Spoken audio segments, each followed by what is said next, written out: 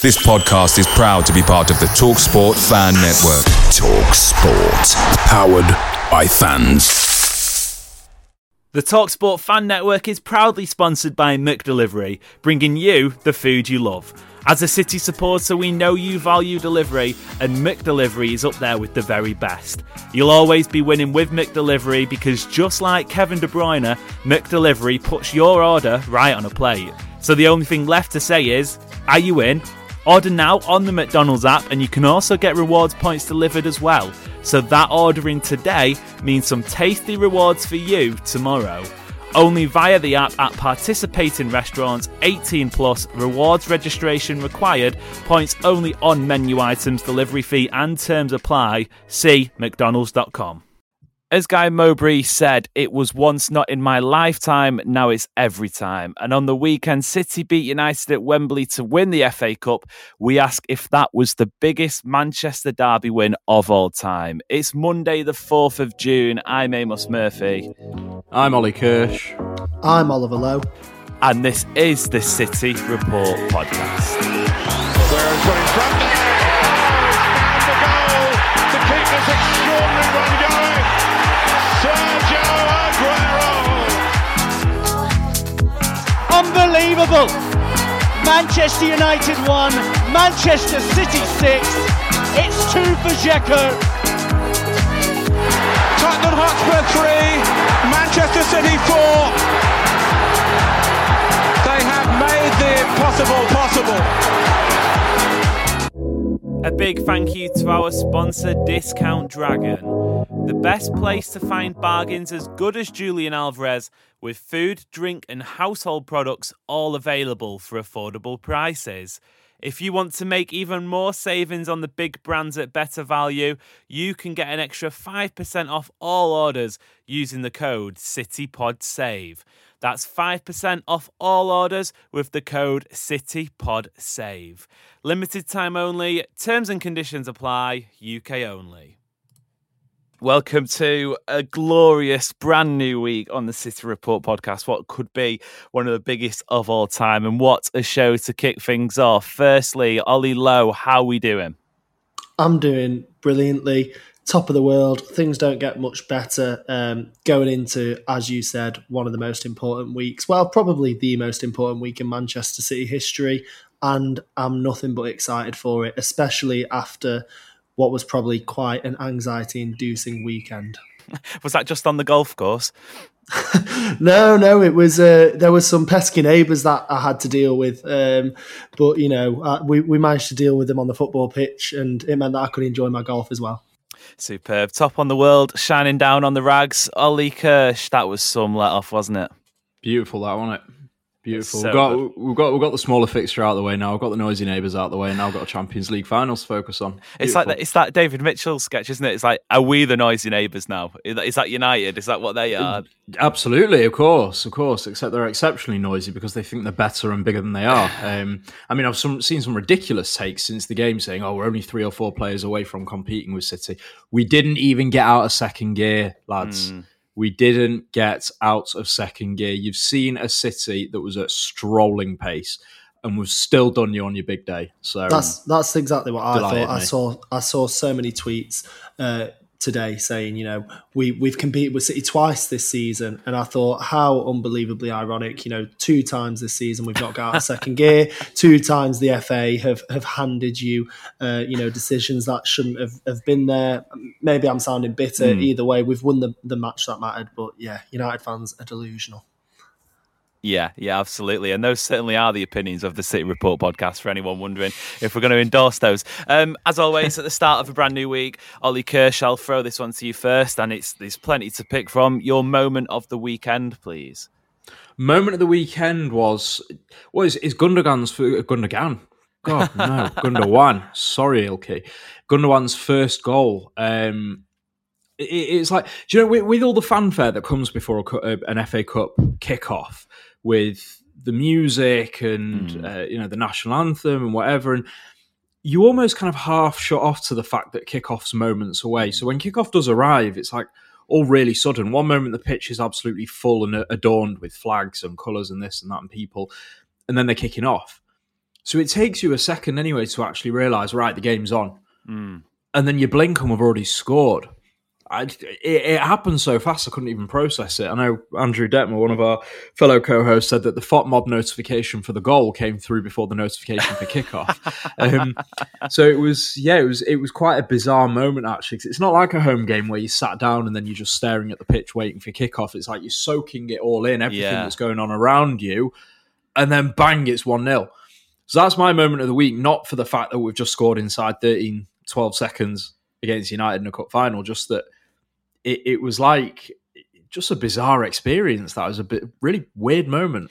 It was so strange. And for anyone who knows me well, knows that I have a horrendous ability, a fantastic ability in some sense, but a horrendous trait of not making kickoff for matches. It is something I am far too guilty of doing. I will stroll in, 2-3 minutes after kickoff, running late as usual. I was actually in the stand for kickoff. We were there, we were doing the Potsdam when the teams were the United team was being read out. But I missed the goal. I somehow managed to miss the goal. I was doing something with my phone, messing with my phone.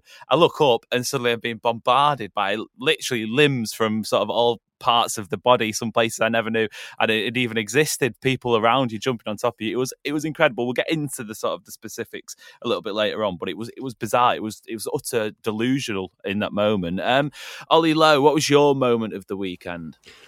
I think it would be pretty tough to look past what Ollie Kirsch just said, in the sense that Ilkay Gundogan's first goal was undoubtedly that moment of euphoria after a lot of tense build up towards the game. So I'd struggle to maybe pick a moment, but one thing that I really loved, which I saw on Twitter today, is actually a tweet from you, Amos, was that our current number 8 is putting out those types of performances for Man City in a City shirt that is attributed to our greatest ever number 8 in Colin Bell.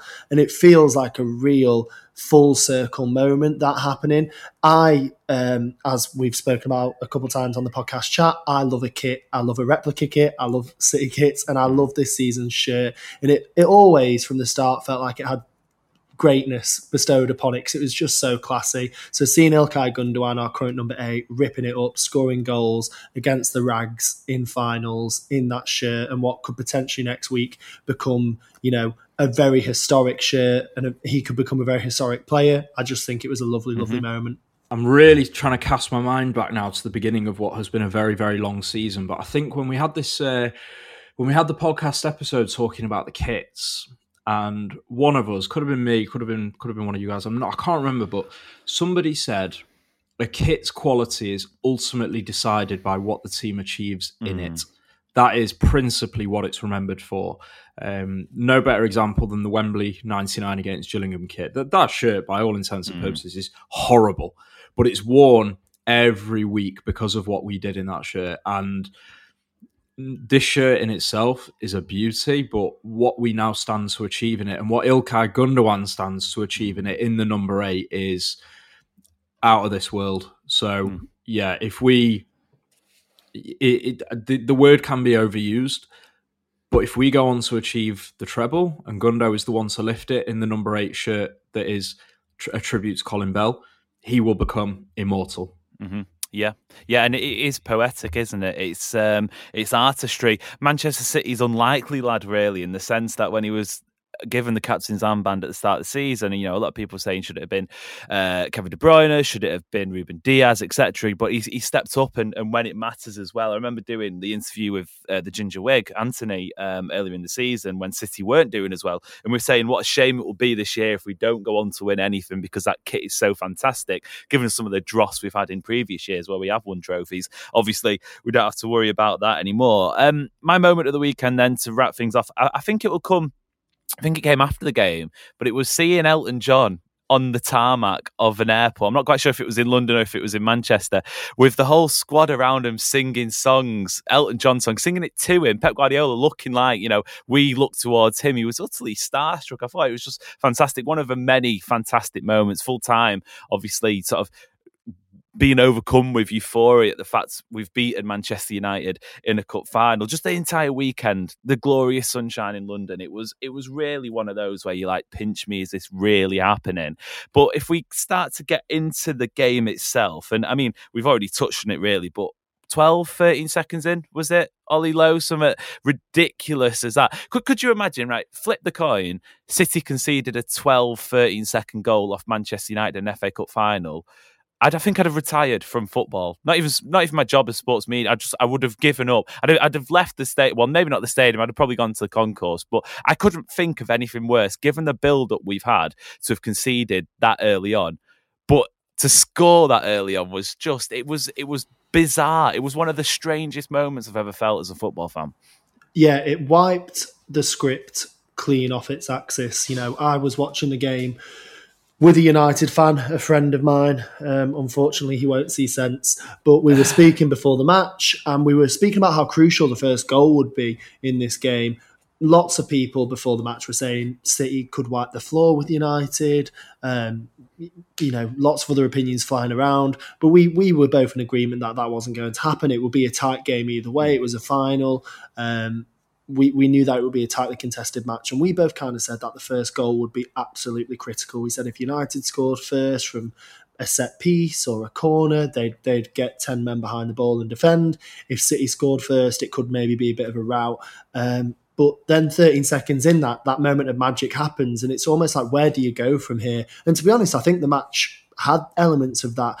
We can probably all agree it wasn't City's best performance. It definitely wasn't United's best performance, because I think there was so much shock and awe in the fact that happened so early into an FA Cup final that all expectations and all game plans just went completely out of the window. It really was a moment for the ages. Mm. And it will be one. The best thing about it, I felt, was, okay, it wasn't the winning goal, but given the result, we can look back on it with sort of pride, in a sense that it was a magical moment, and had United gone on to win, would have been sort of thinking, oh my God, this has happened. We were 1-0 up inside 10 seconds or 20 seconds and didn't go on to win the game. What went wrong? But Ollie Kirsch, if we can apply a little bit of sort of a post-mortem, if you like, do you think City scored too early? Because I certainly think when it happened, as soon as the dust had settled, I'm thinking, Jesus Christ, we need to go and get 2 or 3 more now before 20, 30 minutes, because I think if we don't, United will come back into it. Obviously, they didn't really come back into it. They had a hand of fortune, really. But I do think that City probably scored a little bit too early and didn't put the foot on the pedal as much as you'd have liked in that situation, given how rattled United were. Don't know, I saw it differently.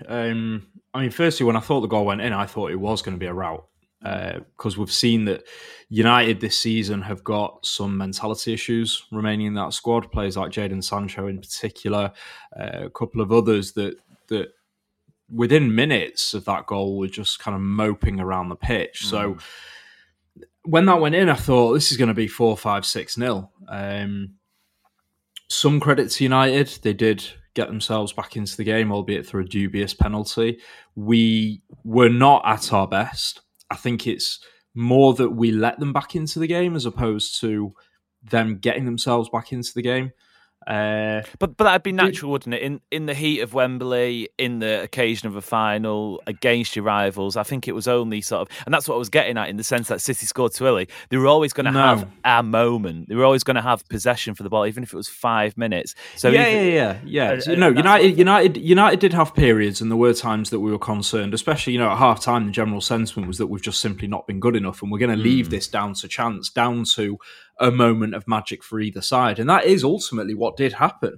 We weren't near our best, but it was a little bit, it still is a little bit concerning to me. The result can wipe out a lot of perspective, but it is concerning to me that we didn't quite turn up as we should have done to such a big occasion. But again, I do think United have something to do with that. They were quite dogged in defence. They were pressing well, particularly in the first half. And they didn't allow themselves to collapse after that goal. But despite the end result, I do have some reservations about the performance. Any other day, though, De Bruyne finishes that one-on-one, Haaland finishes 1 or 2 of the chances. Akanji gets on the end of that Stones cross. It's funny that, isn't it? One centre-back getting on the other end of another centre-back's cross. But on another day, it could have been a lot more. But also with the way that we played, on another day, we could have lost that game. So Not to be a party pooper or anything, but after going 1-0 down that early on such a big occasion, we have to put our foot on the pedal and finish them off. And I hope they've taken something away from that game as a learning point before we go over to Istanbul. Yeah, I mean, I just want to quickly counteract Ollie's point there and say that for me, it sounds counterintuitive and obvious, but the most important thing for me in these games is the winning. How we go about doing that is less so important. We can speak about rhythm, we can speak about consistency and the performance, but generally speaking, if you think a team that heading into a title race in the final 5, 6, 7 games of the season, have 2 finals coming up, have games against Bayern Munich and Real Madrid, if we think we're going to turn up to Wembley and have a rout or play United off the park, I just don't necessarily think it's reasonable that that's going to happen. City, we weren't great the other day. Why not, Ollie? We are levels above them, mate. We are levels above them. The players have had a rest, and we've put one in within 13 seconds. There's no reason we shouldn't be able to. These players have played in enough massive games to be able to handle that. And I'm not, listen, I don't want to come across like I'm criticising them, and I'm not disagreeing that ultimately a result is the most important thing by hook or by crook. I said that on the preview pod. I said I don't care what happens in the 90 minutes as long as we get the win, and we did. I'm just saying that we still need a little bit of perspective here, that I'm not saying we should have beaten them 4-5-6-0, but it should have been more controlled than it was. No, I agree. Look, City should have played better. They definitely should have played better. I'm just maybe giving the oversight that I don't remember a moment of the Carabao Cup final against Aston Villa a few years ago. I just remember that we won. I don't remember much of the game against Stoke. I just remember that we won. These moments are what matter. The goal for Ilkay, that's what will go down in history. The performance could have been better. We got there. Champions League final, do I want to see something more? 100%. Yeah, I see both sides. I had reservations about the performance, and I'm thinking, okay, maybe this is a byproduct of the fact we've not had competitive football, and it could have cost City. It didn't. So as Ollie Lowe says, that's all that matters. If you ask Ruben Diaz, who was quoted after the game, he said the most important thing is to party tonight and to party tomorrow. So we're all wrong, basically. Ruben has spoken. But I'll stick with you, Ollie Lowe, because, it very nearly and quite easily could have gone the opposite way. And midway through the first half, there's a couple of refereeing decisions which we could say were dubious, controversial, fucking batshit crazy. Let's start firstly with the Casemiro red card on Manuel Akanji, which remarkably was given as a foul against Akanji, despite him nearly having to go off in a leg brace. Obviously, minutes later, it led to this penalty decision, which I don't know the official timing on the incident before the game was stopped and it was referred to VAR, but if I was to guess, I'd say probably between 1 and 2 minutes. It was a long time, so much so that when the referee stopped the game, I was thinking, what's happened? Has someone gone down injured? Is there an incident in the crowd? I was expecting bloody Louis from Just Stop Oil to come running on with his orange powder and chucking it up in the air. But it was the most utter bizarre decision. The first half, the referee, and Paul Turney obviously was in charge. And this is not a witch hunt. It's not a pile on. Refereeing's a really tough job. But for a game of that magnitude, I thought the appointment was poor. Paul Turney hasn't had a fantastic season in terms of, getting the big calls right. Jurgen Klopp has called him out a number of times. And while I do think that is a little bit untoward from him, I think he's got a point. But Ollie Lowe, obviously, that was a really two really big decisions, which I think he got both wrong. You can maybe argue for either, but I think both of them were wrong. Yeah, I think, to be honest, I think when I say this, even United fans would agree with me. You don't want to see a final that's defined by those types of decisions, and we were very close to seeing that, and that's what would have been upsetting for me. Luckily, in the end, justice prevailed and we won. But yeah, I don't know. I think the standard of refereeing in this country at the moment is a real problem. It's something that's been discussed multiple times on the programme. As you said, I don't want to make it a witch hunt at all, because look, I couldn't show up to a park on a Sunday and referee a Sunday league match, so I'm certainly not about to claim that I could make those decisions any better or lay onto them too much. When it comes to these big decisions, you need the least biased opinion, you need the highest professionals possible, and the refereeing team the other day wasn't that. It's the second time this season where we've had costly decisions against United. Fortunately, as I said, this time it went our way in the end. But yeah, I think it's definitely troublesome. The referee, the Casemiro one, Out of control could be very easily argued. Excessive force can be almost a certainty with that one. And he did catch the player in the end. We've seen those given where no contact was even made. Yeah. Was it even checked? Do we know if it was checked? Not that I know. I'm not certain it was even checked. The Grealish handball, now that was checked because it was deemed a clear and obvious error. That ain't a clear and obvious error whatsoever. That is something that, a few pundits said that it shouldn't be a handball, but according to the letter of the law, it is. But regardless, the Casemiro one is more of a clear and obvious error than the Grealish one was. Yeah. So there's that. And then there was the penalty at the other end where Fred fouled De Bruyne, which for me was an extremely clear and obvious error, was checked by VAR. And then they said it wasn't a penalty, even though you can see it from every single angle that Fred had no intention of playing the ball whatsoever. He played the man. So, look, all I'm going to say is this. I'm not going to say that refereeing is bent or corrupt or overtly biased or anything like that. What I will say is that where the FA are concerned, they should not blame fans for increasingly taking this stance, that there is something going on within refereeing. I don't believe it. I just think it is a case of incompetence and inconsistency. But I read a stat before that since 2010, we've not had a single penalty in a derby. United have had, I think it was 5 or 6 against us. Now, considering that we've been the better team and spent far more time in their box than they have in ours in that time, it's just all a little bit sus to me.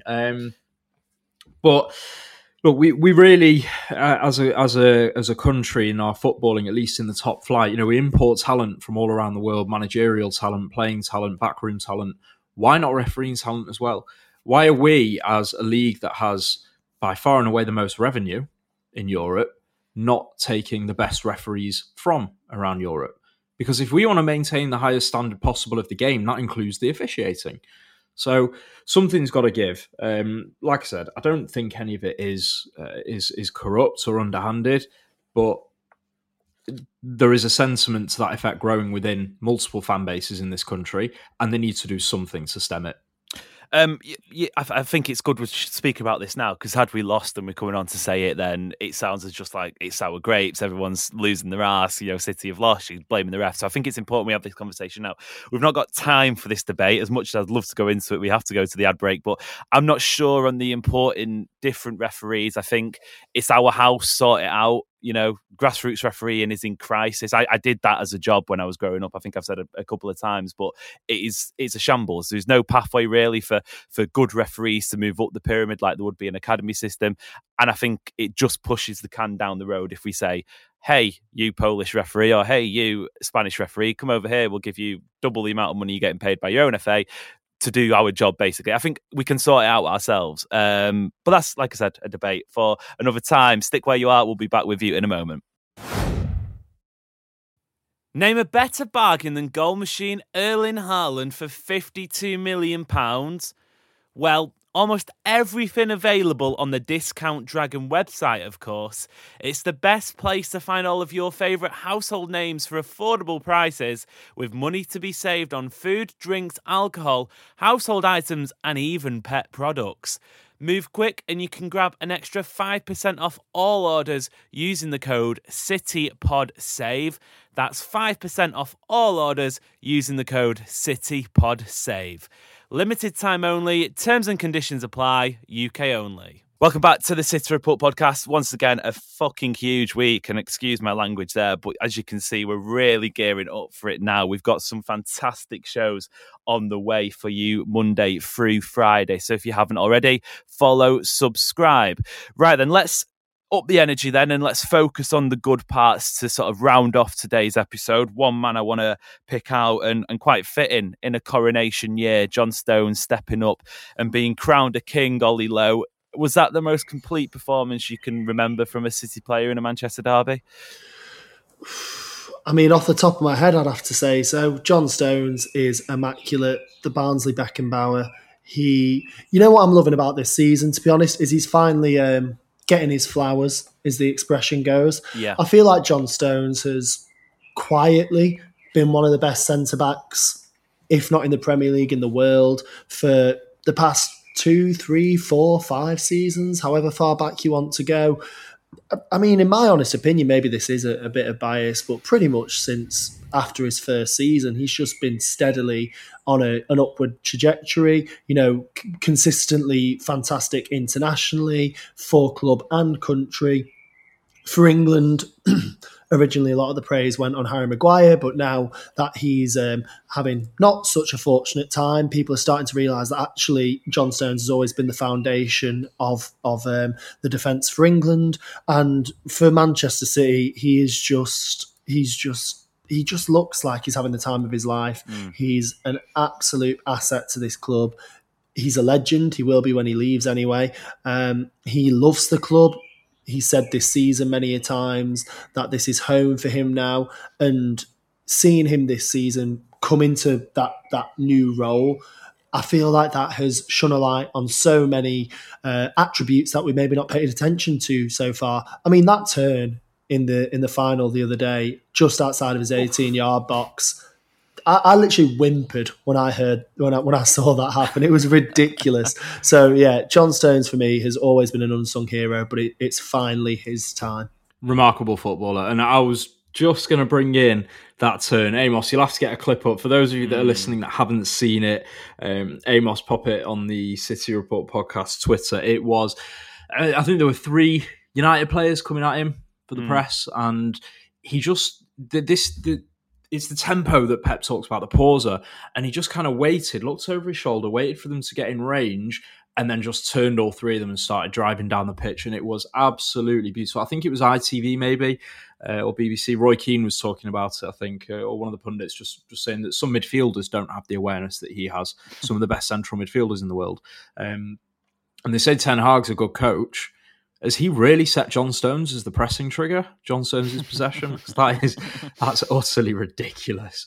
But yeah, anyone that's not got John Stones in their team of the season, I don't think you know ball, I'm afraid.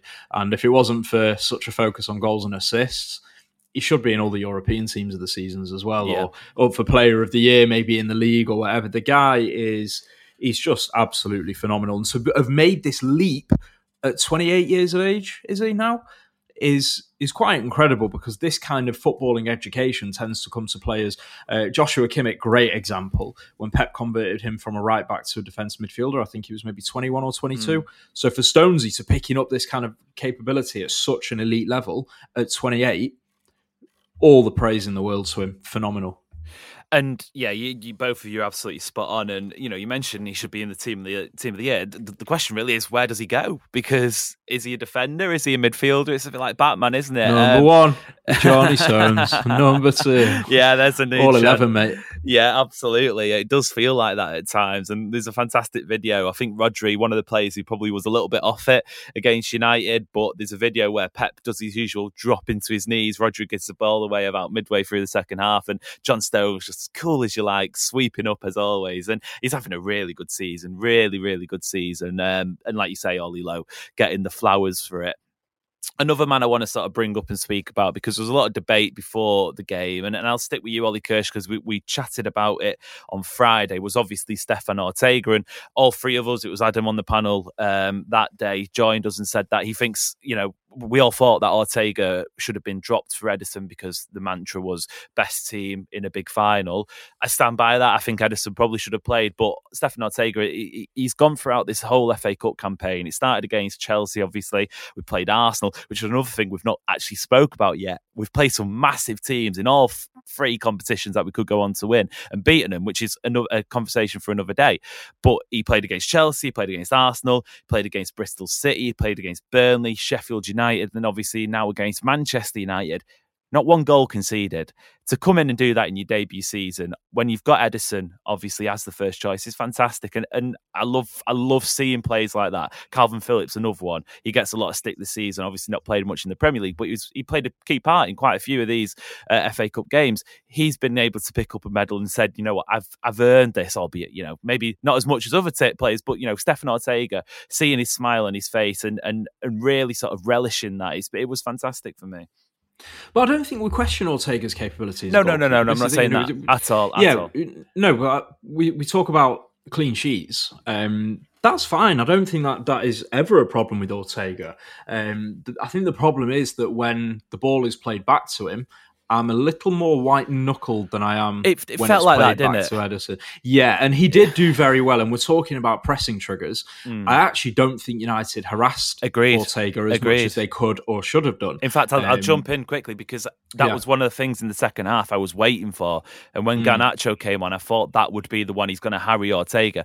But he just had so much time. And obviously the game ended with him just sort of having the ball at his feet, not really being pressed, and the ref really full-time whistle. I was massively surprised about that. Yeah, because Ortega does take a couple more touches than Ederson does before he's made his decision. Although, as it happens, he started the run of play for Gundo's first goal. The ball was played back to him from kickoff, and he started off that passage of play. But yeah, there was a little more nervousness in me and around me as well in the stand when Ortega had the ball. And the other weird thing, this is a really weird nuance with when Ortega plays, because the players at the back are so used to having Ederson, they always roll the ball out to Ortega's left because Ederson is left-footed. Therefore, he needs an extra touch to bring it back onto his right.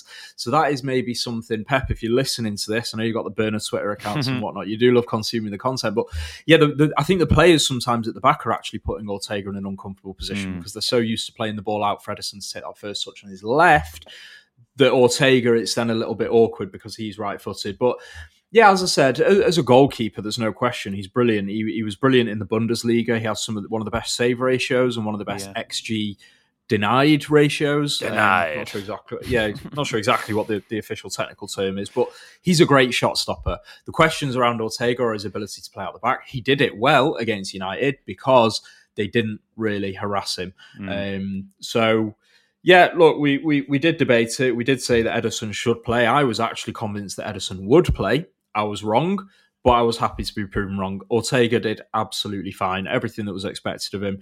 He's a wonderful number 2.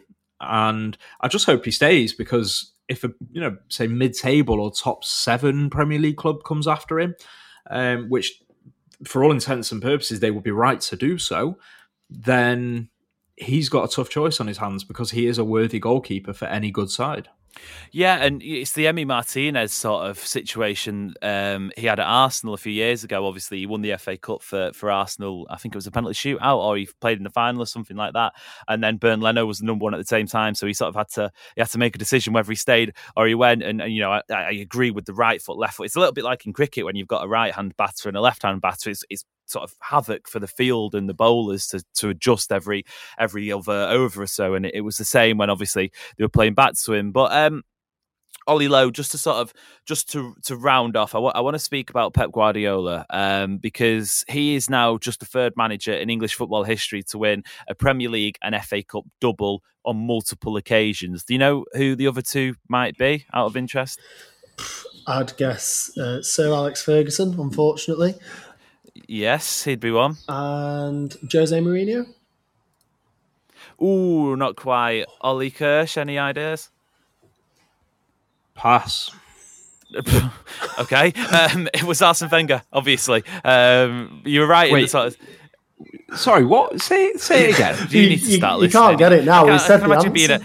I can imagine you being an absolute nightmare in school. Yeah, I was looking at the stats back from the game, just trying to work out how United had a higher XG than us. But anyway, go on. I'll tell you what. Then that's a question for you. How did they have higher XG? Well, fully the Freudian a topic of conversation. So you go back off to your little naughty corner, and we'll carry on the debate. But anyway, Pep Guardiola becomes the 3rd manager in English football history to win the Cup and Premier League double on multiple occasions, and I don't think there's any sort of debate really in our circle, Ollie, about whether or not Pep Guardiola was in the upper echelon of, the greatest of all time in English football.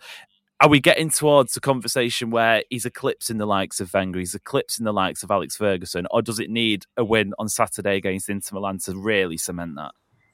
You know what? I think it depends on the context of the question, because we've said this in the past. I struggle to believe that anyone can truly look in the mirror at night, whether you're a United fan, a City fan, an Arsenal fan, a Liverpool fan, and truly tell yourself that Pep Guardiola isn't the best manager of all time and believe it. I just don't know how that's possible. And almost like we were speaking before about us being able to look back on the VAR decisions because we'd won.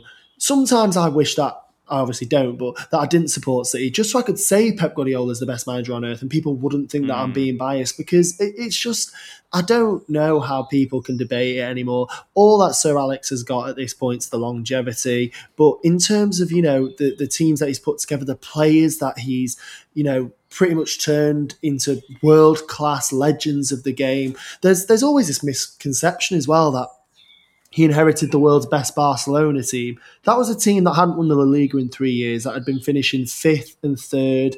Iniesta, Busquets, Xavi, they weren't the players that they went down in history to be until Pep Guardiola came along. And that's separate to City. Look, I think that from a neutral standpoint, and even from a rival standpoint, we need to win on Saturday to put a nail in the coffin for our sakes, for the debates around the pub table, just to be able to go, look, we've won the treble, he's won the Champions League, give it a rest now. But for us, he could never win a trophy again for City, and he will always be the best manager of all time. Absolutely. And Ollie Kirsch, do you think the fact that Alex Ferguson obviously has the longevity, that's not a debate, but do you think it's more impressive for Guardiola the fact he's done 5 out of the last 6 Premier League titles in such a short amount of time? He's won 2 FA Cups, he's won 4 league titles, whatever it is, hopefully 1 Champions League in such a condensed amount of time. That makes it even more impressive than Ferguson doing it across, 2 decades or so. Yeah, 100%. I mean, they're clutching at straws now, the United fans, because the last 2 things that... Well, yeah, exactly. Well, the last 2 things that they've got going for them is, number 1, the treble, which I hope we can just completely wipe off the table next weekend. And the other thing is the pure numbers, that's what we're saying, the quantity. But at the current rate that Pep's going, he could surpass Ferguson's numbers with a career half the length of Ferguson's. And then they'll say, oh, well, yeah, we're not counting his whole career, just his time at United. Irrelevant. He could do inside 10 years at City what took, well, Ferguson won 13 titles. So at current rate, Pep would need for the Premier League about 15 or 16 seasons. But for general overall trophy count, a decade to Ferguson's 25 years, was it? I think 87 to 2012. Yeah, 25 years. So 100%. The only difference now between those two is time in the game. That is it. And if Pep does somehow end up with 25 years at City, which for anyone that's not City listening right now, you better damn hope that he doesn't. But if he did do 25 years at City, he'd blow everyone else out of the water. It wouldn't even be close. It'd be like comparing Lionel Messi's goal scoring stats to Peter Crouch's. Seriously, he will blow everyone else out of the water. So there's no debate for me, not at all. Sorry, that cut out then. There's no debate at all for me. He's revolutionised the game. He's left a legacy in England that will... I mean, I don't know if it's ever been matched like this. You've got 7-a-side kids learning to play football and goalkeepers playing out the back. He's just completely transformed football culture in this country. And also, Ollie, you said about Pep when he joined Barcelona, they were quite a mediocre team. Look, they had great talent. They couldn't put it forward effectively. Now, when Pep joined City, there are articles, and you can find them, easy to find, saying, doubting Pep's decision to come to City, saying that we are a rudderless ship and that we've got players and an old guard that need clearing out, and basically saying that this challenge is too big for Pep. And then obviously you had the naysayers over in Stretford saying that he can't do in England what he's done elsewhere because this league's harder. He's just trampled on every record, every narrative. There's nothing left, bar obviously the Champions League / the treble. If all goes well, there is nothing left to say for Pep's legacy as the best manager in England of all time, if not Europe. Yeah, certainly. And I think as we get into sort of the next 7 days, potentially after that, there may be conversations starting, depending on the result, whether or not Pep Guardiola walks away. That's a conversation for, 7 days, probably, or at least fingers crossed, or fingers not crossed, because I don't want him to walk, but I want City to be in a position where he feels like he could walk, having won the treble. You get my gist. But Ollie Lowe, before we wrap up, final question on sort of the philosophical side of it.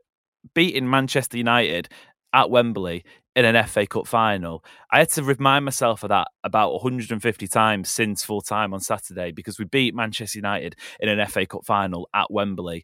I used to grow up being excited when we got one win against United in 5-year spells, but to beat them at Wembley in an FA Cup final, it's magical, isn't it? What exactly does it mean personally to you, but sort of a wider point for the club as well? I think that to me and to every City fan, it is a sort of feeling that you can't describe. We've all grown up being the only kid in our school who went to PE lessons in a City shirt. We all grew up, for the most part, not knowing many other City fans. And, you know, that was the reality of it. We were a small fan base made of people from Greater Manchester. We didn't have the global appeal. We were, you know, thrown about in the mud. City are a joke, and it was always United fans on the end of it having the last laugh. I do think, you know, to round it off, it goes back to what you said at the start of the podcast and what Guy Mowbray said. You know, it used to be never in my lifetime. Now it's every time, and that's poetic. I just think that beating them the way, maybe not the way that we did yesterday, the performance wasn't fantastic, but beating them and what it could mean is just immense. It would have been great to beat them in an FA Cup final if that was the only trophy that we've won all season, but the fact that it could be on the way to something greater just gives it all that more meaning. You know, fingers really crossed now. It really could, for a City fan, just be the absolute peak of the mountain to win a league that we've been chasing all season, to win an FA Cup against our biggest rivals, and then to finally reach that almighty Champions League would just be the sort of encompassment of everything that we've been working towards. Personally, I'm not asked. Never mind. To beat them. It means no more to me than beating Stockport, Oldham, Bury. That's bullshit. Well, just move on. Listen, it would have been less cruel to put them out in the third round, wouldn't it? Instead of giving that false hope in the final. Sorry, can I just redo my speech? I'm joking. Take it. My head's gone. You love it. My head's gone flying back down Wembley way, which I think is what happened to all 30-odd thousand United fans with those stupid bucket hats on their head, by the way. They were terrible. That about? Anyway, before we get chucked off the show entirely, let's call it a day. Ollie Lowe, thank you very much. It's been a pleasure. Yeah, thank you very much. See you soon for an exciting week. Exactly. Ollie Kirsch, thank you very much. It's been a pleasure. Pleasure as always. And as always, if you are new around here, if you're not new around here, but you haven't already, follow, subscribe. You do not want to miss a second of our coverage in the build-up to the Champions League final, which is, of course, on Saturday. Until next time, we'll see you later.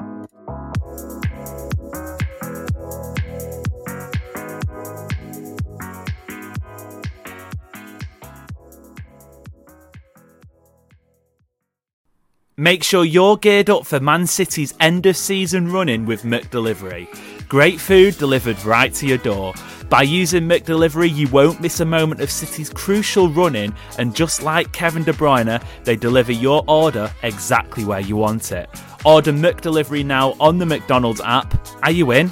At participating restaurants only, 18 and plus, serving times, delivery fee and terms apply. See mcdonalds.com. This podcast is proud to be part of the TalkSport Fan Network. TalkSport. Powered by fans.